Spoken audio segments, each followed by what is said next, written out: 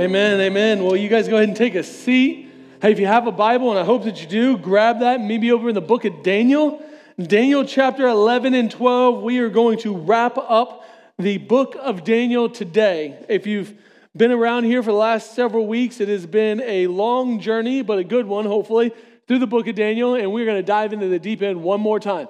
Now, just to give you a little runway of what's happening coming up is next week we're going to jump into a sermon series called Teach Us to Pray, where we're going to walk through the Lord's Prayer for the next 6 weeks, and then we always do a summer in the Proverbs or the Psalms. We'll do that, and then moving into the fall, we're going to go through the book of Acts, probably for the next year. So that's just a big runway for where we're going. Hey, real quick, is David Chung in the room? That works really well when you're not. All right. He's out there somewhere. David led, he's our church planting resident. He led our prayer night on Wednesday night while I was out of town. There you go. And it was great. So I just want to take a second. Now here's the deal. Since he's not in here, let's shame him, but let's just clap. Seriously, he did such a fantastic job leading us through this. If you're not involved with our monthly prayer time on Wednesday nights, it's the last Wednesday of every month. I'd love to just give him a round of applause and thank him for what he did.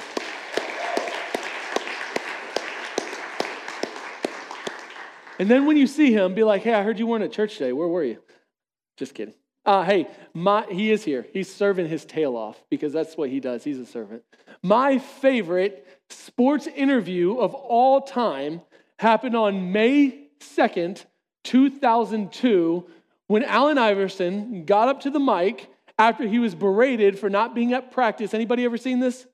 And he gets up there and 22 times, he says, practice, man. We talking about practice. Like, I'm the franchise player, and we talking about practice. Like, why are we talking about practice? He does it 22 times, ad nauseum. I loved it. It was fantastic. Malcolm Gladwell, he actually says that it takes 10,000 hours to become an expert at your trade, which means if you still think my sermons stink, just hang in there. We got time. We're going to get better. They say that Tiger Woods practices 13 hours a day. That might be a problem. He might be doing a little more than he should, but 13 hours a day. And I just got done watching this Netflix documentary series on the U.S. Olympic basketball team. If you didn't know this, before the Dream Team came along, it was all amateur basketball players that competed in the Olympics. We got tired of getting our butts kicked, so we let the professionals compete, and they kicked some butt. All right, then there came a problem as this all-star team came together. They weren't gelling together, so they hired Coach K, the greatest basketball coach to ever live, go Duke, and they brought him together, and they said, we need you to fix this. Well, they brought all these all-stars together, Carmelo Anthony, Allen Iverson, but they all had a bunch of egos, right? Well, one night they decided while they were out in Vegas that they were going to go out for the night. And what happens in Vegas stays in Vegas, so we're not going to talk about that. And about 4 a.m., as they returned to the hotel, they watched Kobe Bryant walking into the gym to go practice. And it said that that's what changed the culture of the entire team, is he led by practicing. Daniel chapter 11 and chapter 12, as you're rounding home base to get to where we're going, is essentially the game plan for what's to come. What you're going to see is the angel Gabriel, through God, wants to let the church know what's going to happen because, watch this, because it's a warning that you can't just show up for the game and not be prepared. Practice in the Christian life matters. What you do now, God is sitting here telling Daniel through Gabriel, tell them, here's what's going to happen, and I need them to be ready. Start practicing now. Because maybe if you're honest, you wonder sometimes, like, why does all this matter? Why do I need to be engaged in a church? Why do you care if I'm in a small group? Why do I need to serve? Right? And because we're good, we throw some Bible at ourselves, right? Like, I know I'm saved by grace alone through faith alone, which means that my participation in this is not a part of the equation. Y'all, theologically, yes, but God has so much more in store for us than just phoning it in and waiting it out. There's something about living this Christian life and practicing it that I just want you to hear me say is where the real joy is found in this life. That's what it's all about, and here's why. What you're about to see in the last scene of the book of Daniel is that things are starting to get dark. They're going to get really difficult, and as the future comes, there's a progression towards this darkness, and what Daniel wants you to know is that we are in the middle of that. But as things get pretty dark, and as it seems like the enemy is winning, here's Daniel's thing for you that you need to hold on to. You need to stamp it and put it in your book, and you need to remember this. There's a time stamp on evil. It's not going to win. It's going to be over. And in the middle of it, it all goes according to God's plan. You see, the reason that you need to know these things, the reason you need to practice these things, the reason that you need to be alert about these things is because, listen, the Christian life in the middle of this world is pretty difficult. But spoiler alert, you need to get ready for it, because as you do, as Daniel's going to show you, you will become like lights shining in the darkness, and God will bring about this beautiful restoration through you. So here's the big idea. Here's the big idea. God's people shine the brightest in the darkest places when they practice their faith. All right? Let's jump into the middle of it. Book of Daniel, chapter 11. I want you to go to verse 20. Let's start there. Then shall arise in his place one who shall send an exactor of tribute for the glory of the kingdom. But within a few days he shall be broken, neither in anger nor in battle. And in his place shall arise a contemptible person, to whom royal majesty has not been given. He shall come in without warning and obtain the kingdom by flatteries. All right, just so you know, chapters 10 through 12, you're jumping back into the deep end to some pretty heavy stuff. We're going to kind of skim along the surface, and I just want you to take this and go back and read it. What you need to understand, if you remember, the book of Daniel is broken up into two major sections. The first 6 chapters, which everybody loves because it's great narrative stories like Daniel in the lion's den, Shadrach, Meshach, and Abednego, King Nebuchadnezzar, like all these awesome stories. The first 6 chapters are written in Aramaic. It was the common language of the people. God sent the angel Gabriel to go warn the king so that the people could live a certain way. Chapter 7, everything shifts, and now the language is actually in Hebrew, and the angel Gabriel is speaking directly to Daniel, and he's telling him, I need you to go tell God's people how to live in the middle of this. I've told you this before, right? The big idea for the book of Daniel is how do believers live in Babylon without letting Babylon live in them. So he comes to tell them what's going to happen. And what you need to understand about all biblical prophecy, especially the book of Daniel, is it has a historical component. Everything you're going to see in this book has happened historically. I just read the other day that over 150 prophecies were fulfilled in the last 2 chapters alone. Everything that Daniel says is going to happen. It has a historical component, but it also has what we call an eschatological or end times, meaning it's already happened, but that's there to show you what's going to happen. You need to understand both. You need to understand this has happened, and it's a picture of what's going to happen. I want to give you this. You can take a picture of this if you have your phones. I'm not going to walk through it. But here's just a timeline of Daniel 7 through 12 so you can see how it works. Okay, it's going to go back and forth from this Antichrist to this figure in time that we call Antiochus Epiphanes, and he's showing you how they both work together. Okay? The last 2 chapters, it happens quite often. Now, with that in mind, now that I've confused everyone and summarized this, you need to understand some important details about what's going on. Right now, the angel Gabriel, he takes what we skipped over the first 20 verses here, and he's talking about a guy named Antiochus Epiphanes. I told you this, historically speaking. He came during this intertestamental period, meaning the period between the last book of your Old Testament and the first book of the New Testament. It's 1 page in your Bible. It's 400 years of history. Antiochus Epiphanes was known as being one of the worst human beings to ever live. His name Epiphanes actually means God. He made himself a god. He was so cruel that he killed so many people that the Israelites gave him a nickname that they would have never said to him. They called him Antiochus Epimanes, which literally means Antiochus the madman. History will tell us that he came in without warning and he deceived the Egyptians by going to war against them. And in his deception, by flattery, he thought that he had won this war over Egypt and united the Syrian Empire with the Egyptian Empire. So he goes back home to Syria. All the while, the Egyptians had deceived him and took away his power and prestige. Well, he got kind of irritated by that because narcissists like their power. So he decides, I'm going to go back to war with Egypt. He goes back down there, and as soon as he gets there, the Romans had brought in their ships to stop Antiochus and say, hey man, I need you to go chill out, relax, and go back home. Now again, I don't know if you've ever had a conversation with a narcissist that doesn't go very well. Well, instead of going back home, he's super angry, and he decides that I'm going to make my way to Jerusalem and just attack the Jews and take my anger out on them. That's what verse 30 says. For the ships of Kittim shall come against him, this is Antiochus, and he shall be afraid and withdraw, and shall turn back and be enraged and take action against the holy covenant. That's God's people. He shall turn back and pay attention to those who have forsaken the holy covenant. So you're going to see this. This is important. He goes in rage against those who walk with Jesus, or God at that time. And then those who forsake God, he gives them stuff. See, Antiochus was so ticked that this is what he did. And what he ended up doing is he went into Jerusalem, went into the temple. He tore down the god of the temple and erected this altar to Zeus inside of it. And then he forced all the Jews to go to the temple and choose that day who they would worship.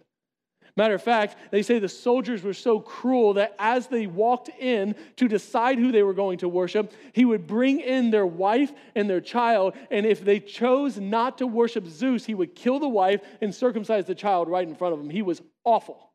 Awful, awful, awful. Why does any of this matter? Remember, what happened historically is a picture, a type of what's going to happen in the future, and here's the question that Daniel is left with. At the end of the day, what God are you going to worship? When culture begins to get tight, when things get to get rough, who are you going to worship? Are you going to be like those that when it got so bad, they acquiesced to culture because they wanted to preserve their own reality? Or are you going to be like those who decided, I'm going to worship God regardless? Look at verse 32. He shall seduce with flattery those who violate the covenant. But the people who know their God shall stand firm and take action. It's said that as they went into the temple, as all this is happening, as this altar of Zeus has been erected, he would seduce the people by pulling the money out of the treasury because in the temple he called himself God, so he said it was all his anyway. And then as he's making fun of them because they are deciding to rebel against their God, he's starting to throw gold and silver at them and laugh at them as they're begging for their life. And the question is, who are you going to choose? Y'all, when that time comes, when culture becomes so anti-God that they flat out persecute anybody who's on Team Jesus, the question that you have to ask yourself is, are you going to be those who are seduced by the flattery of the appeal of all this easy stuff that we get here, or are you going to be those who stand firm and take action? Because I'm telling you, it's going to happen. And the question is whose team are you going to be on? And what Jesus wants you to know is don't wait for the game to start, because if you wait for the game to start, you're not going to be ready. So begin to practice the Christian life now. Are you going to be on the side that walks with God and stands firm and takes action because you know your God? Or are you going to be the ones who just says, you know what, guys, this is too hard anyway. I don't really even know if I was in or out. I just did it because that's what I was told to do, and it's just too hard. If you're going to stand with Jesus, let me give you a couple practical ways to help you do that, to help you practice the Christian life now so that when that time comes, you'll be ready. Here's number one. Know the Word. Know the Word. You know this Word that you hold in your hands, it's 66 books written by 40 different authors over the course of a couple thousand years, and you should not have this thing. One of the greatest proof texts that the Bible is actually sufficient and real is the fact that you hold it in your hands. I don't know if you know this, but as soon as they killed Jesus, that Roman Empire did not want you to have this word, and they spent the next 250 years trying to destroy this word. Every single one of the apostles were killed because of this word, except for John, who died on the island of Patmos after being boiled alive, surviving, and then exiled. And then he wrote the book of John and the book of Revelation so that you can have this word. Everything in human history says you shouldn't have it. Men gave their lives for it. Kingdoms have tried to destroy it. And yet it has survived the course of history because it is God's word. And Christianity Today tells you that 26 million Americans during COVID decided to stop reading it altogether. Lifeway research says this: those among us that call ourselves church-going Christians, not the ones that just claim to be Christians, but those who call ourselves church-going Christians, among us, 32% of us say we read our Bibles irregularly, and 12% say that I never read my Bible at all. Maybe the saddest reality of our life right now is the fact that we have this word in our hands that people have died for, and yet we have all-time highs of biblical illiteracy. The famous philosopher G.K. Chesterton said the problem with Christianity is not that it's been tried and found wanting, it's that it's been found difficult and left untried. Y'all, there are two things in this world, just two things, that God breathed life into. You and this word. And if he loved you enough to die for you, don't you think he loves this word like that? Paul says that this word that you hold in your hands is God-breathed and profitable for everything that life has to offer. The psalmist says it's good. It's like gold. It's like better than the drippings of the honeycomb, he said. The psalmist tells you that you should think about this word like this. Even if you don't believe this word is so wise that if you would just follow it, I'm telling you, you don't even have to believe it, and it's going to make you a happier person, a healthier person. You're probably going to live longer. Think about it. Think about the things that it says. I mean, where do you think this idea of equality came from?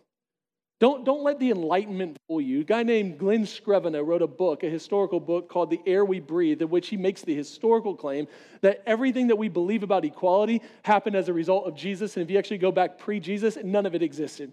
Where do you think this equality came from? That you were born and made in the image of God. That you should have human rights. It did not come from evolution. It came from Jesus. That justice for the poor and the marginalized. That people, that Jesus is the very first person in all of human history that says, love your enemy.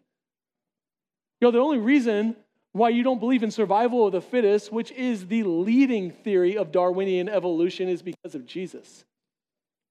The reason why we care about others, the reason why we look at people with different skin colors and say, you're just as much in the image of God as I am, is not because of evolution, it's because of God. Here's the deal. God's word, it's not just good practically. As you follow God's word, it will actually make you the type of person that will fall in love with Jesus because it's powerful, it's living, it's breathing, and it's active. One of the greatest lessons that anybody ever taught me was this. If you want to stop sinning, stop thinking about your sin and fall in love with something better. Thomas Chalmers, he was a famous Puritan. He called this the explosive power of a new affection. It's like this. Think about it. I love my wife. But the reason that I'm faithful to my wife is not because there's not other pretty women in the world. The reason that I'm faithful to my wife is because I love my wife more than I want that. Because I pursue her and I date her and we continually think about that. It's not because I've closed off my mind to that. Are you kidding me? It's because I love my wife more. The explosive power of a new affection says if you want to stop sinning, stop thinking about your sin and start falling in love with Jesus, and over time you'll stop wanting those things and you'll want that more. Now, I'm a guy, so here's how I think. Once you've tried the filet mignon, you never want to go back to the flank steak, right? God's word is like beautiful steak on a plate to you. Why do you keep going back to a culture that's serving you a cold hamburger? Come on, y'all. God's word is good. Number 2, surround yourself with community. There's a major difference between connection and community. We're more connected than we've ever been, and yet I think the internet's like New York City. My sister lives in Manhattan, surrounded by 22 million strangers, and it's the loneliest place on earth. Don't fool yourself. Just because you have 5,000 friends on Facebook doesn't mean that they're your community. Listen, they will always affirm you because they fell in love with your highlight reel and not you. I put our family pictures online. Oh, one day I'm going to publish the 64 of them where we were fighting each other and about to kill each other. And we're like, if you don't smile, cheese. And while I'm on this subject, stop comparing yourself to everybody else's highlight reel. Their life's just as hard as yours.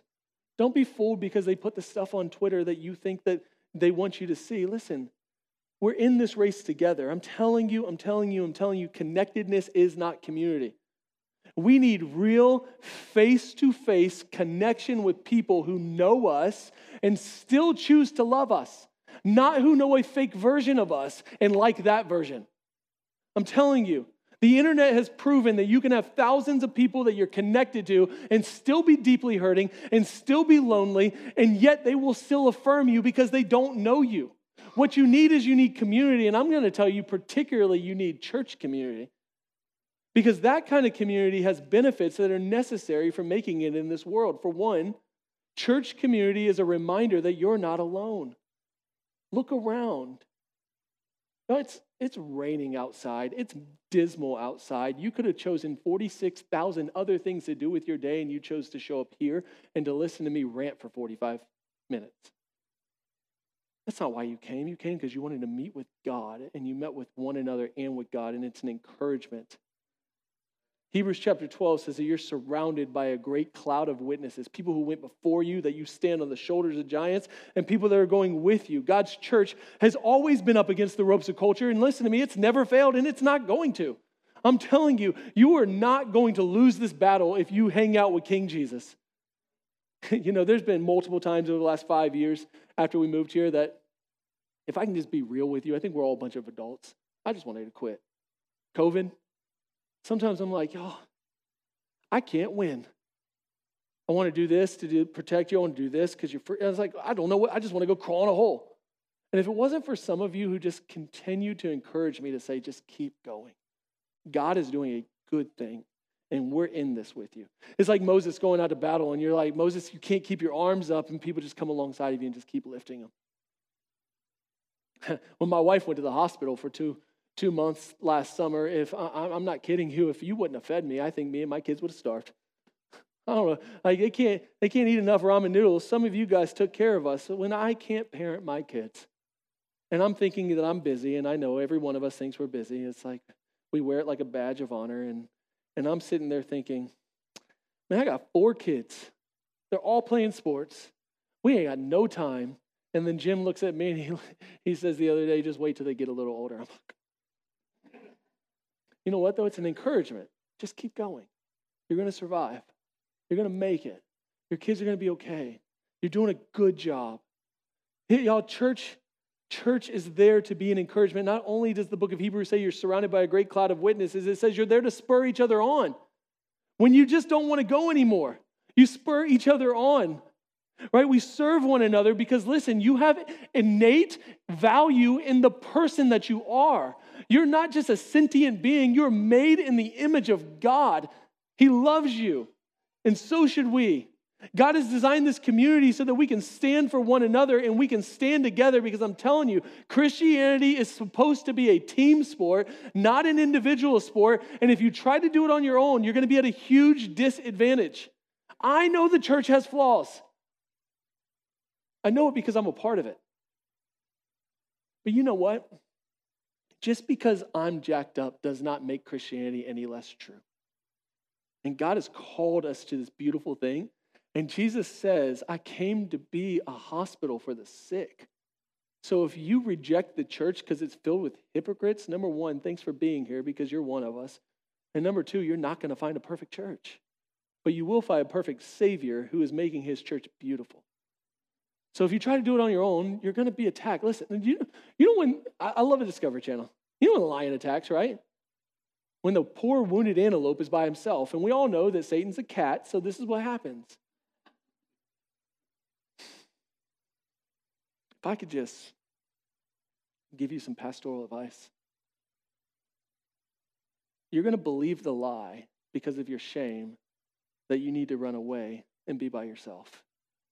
And in those moments, Satan is going to eat you alive. What you need to do is you need to connect back into community because we love you. And if you're dealing with it, so is somebody else in this room, don't feel shame. We're all going through the same mess. It might have a different name behind it, but it's the same thing. Don't believe the lie. Here's number 3. Number 3 is guard your heart. Guard your heart. Here's what I mean by your heart. Watch this. Your eyes and your ears are the filter of your heart, okay? So what you see and what you listen to will change and shape your heart. So here's what I mean is guard your eyes and your ears. Did you know that the average person, spends 7 hours on a screen time every day? I did a little math. I'm not good at math, but here's what that means. 2,055 hours a year is on screens, 106 days a year, and 22 years over your lifetime. I don't know about you, but I think that vegging out on Netflix and watching TikTok reels endlessly might be contributing to the problem. One counselor told me recently, she said, you know what the most common denominator I see among teenagers who are highly depressed and anxious? This is one thing. They don't go outside and they're on screens all day long. Now, I'm a big fan of sports. I played them all year, but your kids don't have to play sports. Just go outside. Go play with one another. Let them go bite on the trampoline a little bit. Now, depression is at an all-time high. Suicide rates are at an all-time high. I don't know if you know this. I'm a chaplain for the police department, and I get called out to two types of suicides. Teenage girls and 50-year-old men. Almost always, it's those two groups.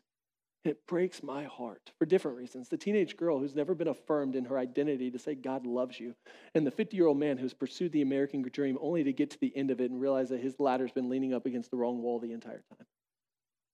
Both of those realities hurt my heart so much. People are super anxious because their intake is forming their hearts, and culture is not forming it around Jesus. Listen, when you consume culture 24/7, at some point, culture is going to consume you. If you're informed and discipled more by Fox News and CNN than you are about Jesus, what do you think's going to happen? Guard your heart. You need to think about your heart like exercise. The inputs create the outputs, right?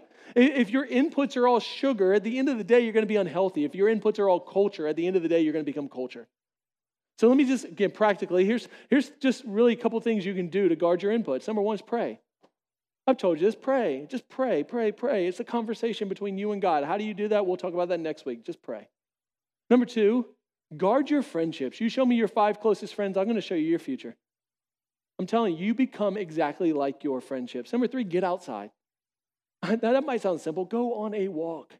Romans 1 says the heavens declare the glory of God. You want to see God's glory? Go look at the majesty of his creation. Take a deep breath and spend time outside. Number 4, practice holiness. I was always taught that holiness was a fence that boxed me in. Really, it's a fence that keeps evil out. You know how I know that? I've never met a single person who cheated, coveted, did everything wrong that wasn't absolutely miserable. Why don't you just try holiness for a little while? You know what it'll do? It'll bring joy to your life. Here's number 4. It's going to be real quick, worship. Worship literally means ascribing ultimate value to something. It comes from the word worth, ship. W-O-R-T-H, ship. That's where we get the word worship from. It's ascribing ultimate value to something because that will determine what you give your life to. Here's the idea. What you spend the most time doing, whether or not you want to admit it, is actually what you functionally worship. So worship. All right, back to the text, verse 33. And the wise, take note of this, underline this, and the wise among the people shall make many understand. So you're in the midst of Antiochus Epiphanes, and the wise among the people shall make many understand.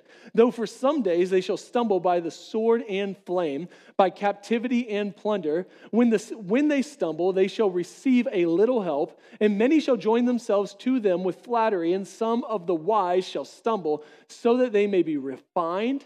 That's a good word. Sometimes your stumbling is there not to judge you, but God wants to refine you, purify you, make you white as snow until the time of the end, for it still awaits the appointed time. Take note of this, the power of one. You know, historically speaking, what will end up happening here is this wise was actually one person, and this one person created a revolution. They call his name Matthias, and in this verse, what you see is that this guy, he walked in historically into this temple of God. He tore down the altar of Zeus in front of Antiochus, and then he ran for his life. He went into the desert, and he went in there with a couple of people. And during that time when he was with a couple of people, he began to start to form them theologically. He poured into their spiritual formation. He taught them about God. And then what that led to was him having a son named Judas Maccabeus, who ended up taking on the Maccabean revolt that came and took power away from Antiochus and back into God's people. One person decided to stand up in the middle of a culture and everything changed. Here's my question. Why not us? Why not you? What if the history books looked at you one day and said, that person, Ben himself, stood up and lived a counterculture life? He decided he was going to love his family well, and so what he did is he offered his life to Jesus and not to culture, and through that, the attractiveness of that is he brought a couple people along with him. And by him doing that, they stood up, and ultimately God refined their lives because of it. Here's the deal. I'll just be honest with you. I want every single person on the planet to come to know Jesus. I do. Why? Because listen, Jesus is better than life. And I just know, I know because I've experienced it. Walking with Jesus will make your marriage better. It will change who you are. I believe that Jesus brings joy to life. And I believe that God's church is the best decision you can make. And if I believe that, and if I've experienced that, if I've seen it in my life and in your life, why would I not want everybody in the entire world to know that? We believe in this thing around here called gospel balance, okay? Gospel balance means this. You don't have to choose between evangelism and discipleship. What that means is we want everybody on the planet to know Jesus. Matter of fact, that's what God wants. For God so loved the world that he gave his only son. He doesn't want anybody to perish, but all to know him and have everlasting life. And as he does that, what I want God to form your lives in this deep discipleship and this spiritual formation that grows you and roots you deeply into God's word. And I believe that we should get after both of those at the same exact time. And when you do, it's so beautiful. Now listen, that's going to take some. Anytime you live in balance, people tend to get mad on both sides. But I just believe that's what God wants for his church. Evangelism, discipleship. I love the way D.L. Moody, one of my spiritual heroes, here's how he says it. When people accuse him of only caring about growth, he says this: it's clear that you don't like my way of doing evangelism. And you raise some pretty good points. Frankly, sometimes I don't like my way of doing evangelism. But I like my way of doing it better than your way of not doing it. What if we decided, instead of throwing stones, to love the unlovable, forgive without limits, pursue justice for the oppressed, to be unified around something bigger than ourselves, to get after this thing called the gospel, even if it's just one. Even if it's just one. Every single individual's lives matter because they're made in the image of God and God loves them. I say all this because historically speaking, this stuff is going to happen. It's going to happen. If you look in your Bibles, we're going to make a transition between Daniel chapter 11, verse 35 and Daniel chapter 11, verse 36. The first 35 chapters are about Antiochus Epiphanes, and then you zoom into the future, thousands of years, to verse 37, which is about the Antichrist. They're pictures put next to one another, juxtaposed to one another, to show you what happened in history is going to happen in the future. All right, so as you got a picture of what Antiochus did, here's what Daniel, through the angel Gabriel, through God, wants you to know. It's going to happen again. Look at it, verse 36. He's talking about Antichrist. And the king shall do as he wills. He shall exalt himself and magnify himself above every god, and shall speak astonishing things against the God of gods. He shall prosper till the indignation is complete, for what is decreed shall be done. Y'all, things aren't going to be that pretty. But the hope is he's going to do it, but it will have an end. Verse 39. He shall deal with the strongest fortresses with the help of a foreign god. Those who acknowledge him, this is sad, listen, those who acknowledge him, which means some will, he shall load with honor. It's going to be a lot easier. He shall make them rulers over many and shall divide the land for a price. Notice that those who acquiesce have a much easier life. They get honor, they get praise, they get land. The same thing happened with Antiochus, right? Same exact thing. The same thing is starting to happen today. Isn't it true that those who acquiesce to the cultural mandates of our day tend to have an easier life? Don't ever mention the traditional family. Don't ever talk about dads needing to lead. Never hit gender ideology. And guess what? People will leave you alone. You start talking about God in the neutral, no problem. Talk about Jesus, people get on fire. It's a lot easier not to do anything. But I'm telling you, doing nothing does not change people's lives. And we sit in this in-between. And in the in-between, we need to be ready for what's going to happen, and we need to be prepared to tell people about this loving God that came to put an end to sin and evil. Last important detail, verse 45. And he shall pitch his palatial tents between the sea and the glorious mountain. Yet he shall come to his end. There it is, with none to help him. This place, this historical place between the sea, which is the Mediterranean Sea, and this mountain range was called the Valley of Armageddon. Jim and I were there a couple weeks ago, and historians will tell you that there's been more bloodshed in this fertile mountain range and this valley in between than anywhere else in human history. And the Bible tells you that that is the exact place that the greatest battle of all time is going to happen, where King Jesus is going to come and he's going to put an end to this thing called evil. Now, here's the beautiful thing. When Jesus died on the cross, he didn't say, wait, he said, it's finished. It's only a matter of time. Satan's like a dog on a leash. Like God just want to pull. What you have to understand is it's all going to come to an end. It's all going to come to an end. And yet, what culture needs more than anything right now is to know this hope that's only found in King Jesus. You see, you have a resource at your disposal that many people don't have. When you go on Facebook today and you see that the gender reveal party for the baby comes out and they pop the balloon on the video and it opens up and you see the celebrations happen, just realize that somebody on the other end is going to be mourning the fact that they can't have a child. When you see that somebody goes in their video and they're ringing the bell because now they're cancer-free, somebody else in this church just sat by the bedside of their mom as she took her last breath because cancer took her life. Next week or 2 weeks from now, when we celebrate Mother's Day, and we are going to celebrate Mother's Day because you moms are awesome, you're going to have people that are going to walk into this room and they're going to carry the weightiness of the fact that they can't be a mom. Maybe it's because they biologically can't, or because of the decision that they made in their past that said that they terminated their baby. And culture doesn't have resources to deal with that. J.R.R. Tolkien, the famous writer of Lord of the Rings, said, one day God's going to make all the sad things become untrue. The thing that gives you hope in the middle is the fact that death will be put to death. He will wipe away every tear from your eyes. Death will be no more. He will be your God. You will be his people. You will live with him for all of eternity. And what you need to know and what you need to tell people is, hey, I get it because I've been there. I know what you're experiencing, and it's not okay. And that's why God is going to come back to do an end to evil. You have the most powerful resource that this world does not have. And you need to tell them about it. Listen to me. When culture is so dark that it has nothing to give, you have something beautiful that you can give. This is exactly what Jesus says. Matthew chapter 5, Sermon on the Mount. It's one of his most famous, most practical sayings. You remember this? You are the salt of the earth. You are the salt of the earth. But if salt has lost its taste, how should saltiness be restored? It is no longer good for anything except to be thrown out and trampled underfoot. Do you know that salt has two functions?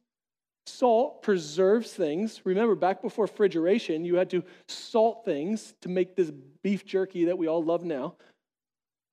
And it makes it taste good. Here's what Jesus is saying. Your job is to preserve this gospel life and to make Jesus taste sweet to the world. And if you'll do that, something beautiful will happen. He keeps going. Remember this? You're a city on a hill. I don't know if you need to know this or not, but cities aren't individuals. They're people collected together. He's talking to the church, all of us together. You're a city on a hill. And a city on a hill cannot be hidden. I love that. When the church acts like the church, everybody's going to know. Nor do people light a lamp and put it underneath a basket, but on a stand and gives light to the whole house.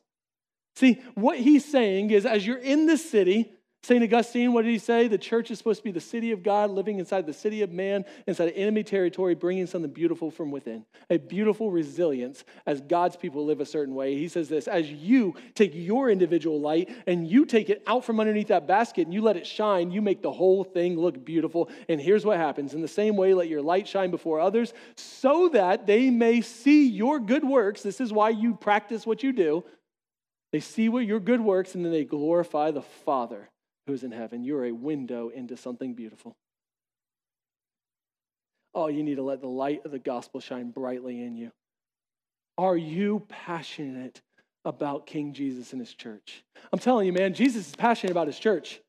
You know, he's so passionate about his church. I was here at this place to where Jesus brought Peter, and he says in Matthew chapter 14, the gates of hell will not prevail against this church. As he looked at Peter and he says, who do you say that I am? He says, you are the Lord, you are the Christ. And then he looks back at this thing. It's this big old picture, and it's a historical site called the gates of hell, where all this idol worshiping was taking place. And Jesus says, come here.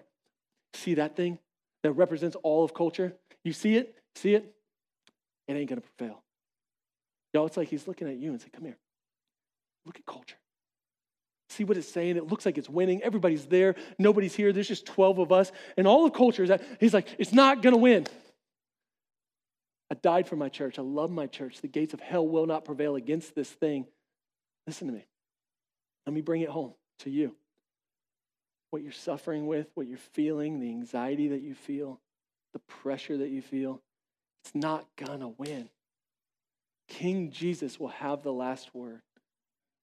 And he wants to bring you in. He says, I'm going to build my church. And you're a part of it. The gates of hell will not prevail against it. But here's the battle you're up against. Here's the battle you're up against. I skipped a verse. Let me state that one really quickly. It's verse 3. It connects all this. It says, those who are wise, that's the believers, shall shine like the brightness of the sky above. And those who turn many to righteousness like the stars forever and ever. Now here's what you're up against, verse 4.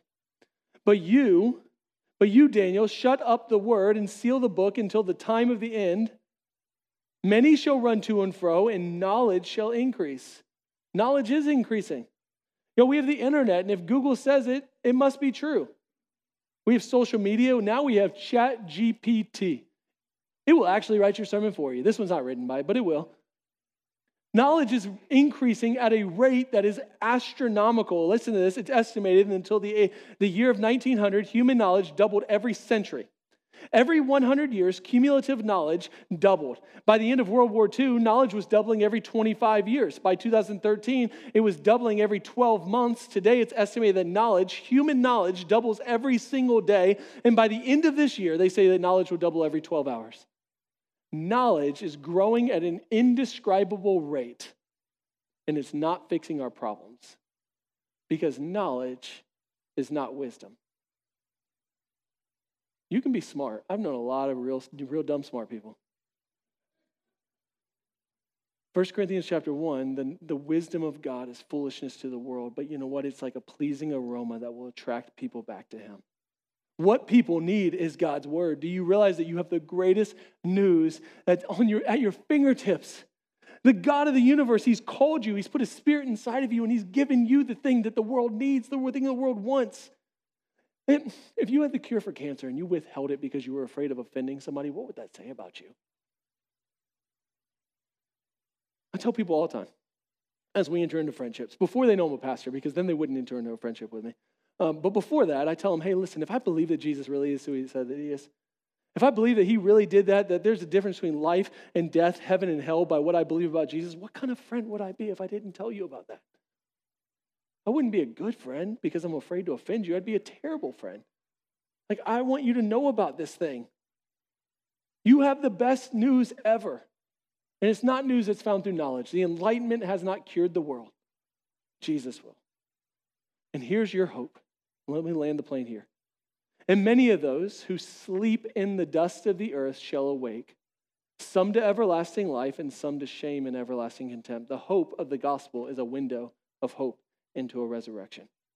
See, because Jesus is who he said that he is, because he rose from the dead, he will resurrect you from the dead too. Your hope in the middle is the fact that King Jesus is going to do exactly what he said that he was going to do. Now, I don't know what that's going to look like, but I do know you will have a physical body. Like, I kind of think my body's going to look like Chris Hemsworth, and I'm not going to have any more back problems. The gray hair is going to go away, and I'm not going to keep losing it back here.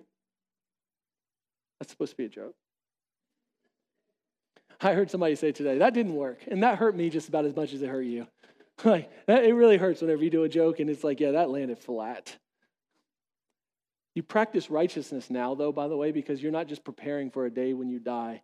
It's because God is giving you life everlasting now. 2 Corinthians 5:17, therefore, if anybody is in Christ, he's a new creation now.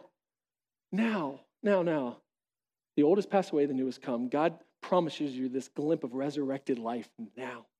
See, King Jesus will come back about one day. He will fix all the evil of this world. He came the first time, like he said. He did the most amazing thing ever, the most unimaginable thing. He loved you till the end. And in the end, after he took his last breath, he got up out of that grave. He kicked death's butt. He put death to death. He walked out of there to give you everlasting life, to show you he has power over every single grave that you could ever have. And listen to me, every person that has ever lived will raise from the dead to everlasting life or to everlasting contempt. I know we don't like to talk about hell around here, but if hell didn't exist, then Jesus' death would be unnecessary. And the only people on the planet who have a problem with that is this. It's people who have never really suffered. Because if you've ever experienced any kind of deep injustice, you want a God who cares about justice, who's going to put an end to all of this evil. And God did. And he gives you hope. See, because God is all loving, he absorbed in himself the punishment. And because he's all good, he had to exact the punishment. And instead of giving it to you, he gave it to the truly innocent one who died in your place. And he did that to give you everlasting life. And until that day comes, as this battle ensues, he has called all of us to give people around us this good news of Jesus. Chris Drinkard. I hated Chris Drinkard. Oh, I hated Chris Drinkard. Chris would call me. He'd call me. He'd bring me to lunch. He'd call me. I'd be hungover, partying. He'd call me. I hated Chris. Oh, Chris, I felt like he was judging me. Then I began to hate the fact that I didn't hate Chris. I hated that even more. As much as I wanted Chris to leave me alone, it's like, there's something absolutely beautiful about the way that he loved me. He never judged me. He continued to pursue me. He continued to be Jesus. And something began to happen in my life as I watched Chris Drinkard's life, as I watched his marriage, as I watched the way he unconditionally loved me and he's patient with me and kind with me. He began to transform my life. And, I look back 15 years ago at this man named Chris who sacrificed for me. And I love my wife. I love her so much. I love my kids. I didn't have a daddy growing up, and I had a guy who loved me like that. And he's changed the trajectory of my life because he just cared about one person. And one person who had the audacity to stand in the gap changed me. And I don't know about you, but I don't want to get to the end of my life and not be like Chris Drinkard. I don't want to get to the end of my life and be like, you know what, I just phoned it in. Who is your Billy? Who's the person that you can simply just be Jesus to, the aroma of life to? God has called you, he's equipped you, he's put his spirit inside of you, and something beautiful happens when we become a rebellion from the inside, a beautiful resistance to culture. Because you know how the end is going to come. We practice it in the middle. I'm telling you. That's when God's church is beautiful. That's when the world changes. King Jesus, would you be glorified? What we need more than anything is we need more of you, and we need to be more like you. God, you are going to build your church. You are going to come back. You are going to resurrect us to everlasting life.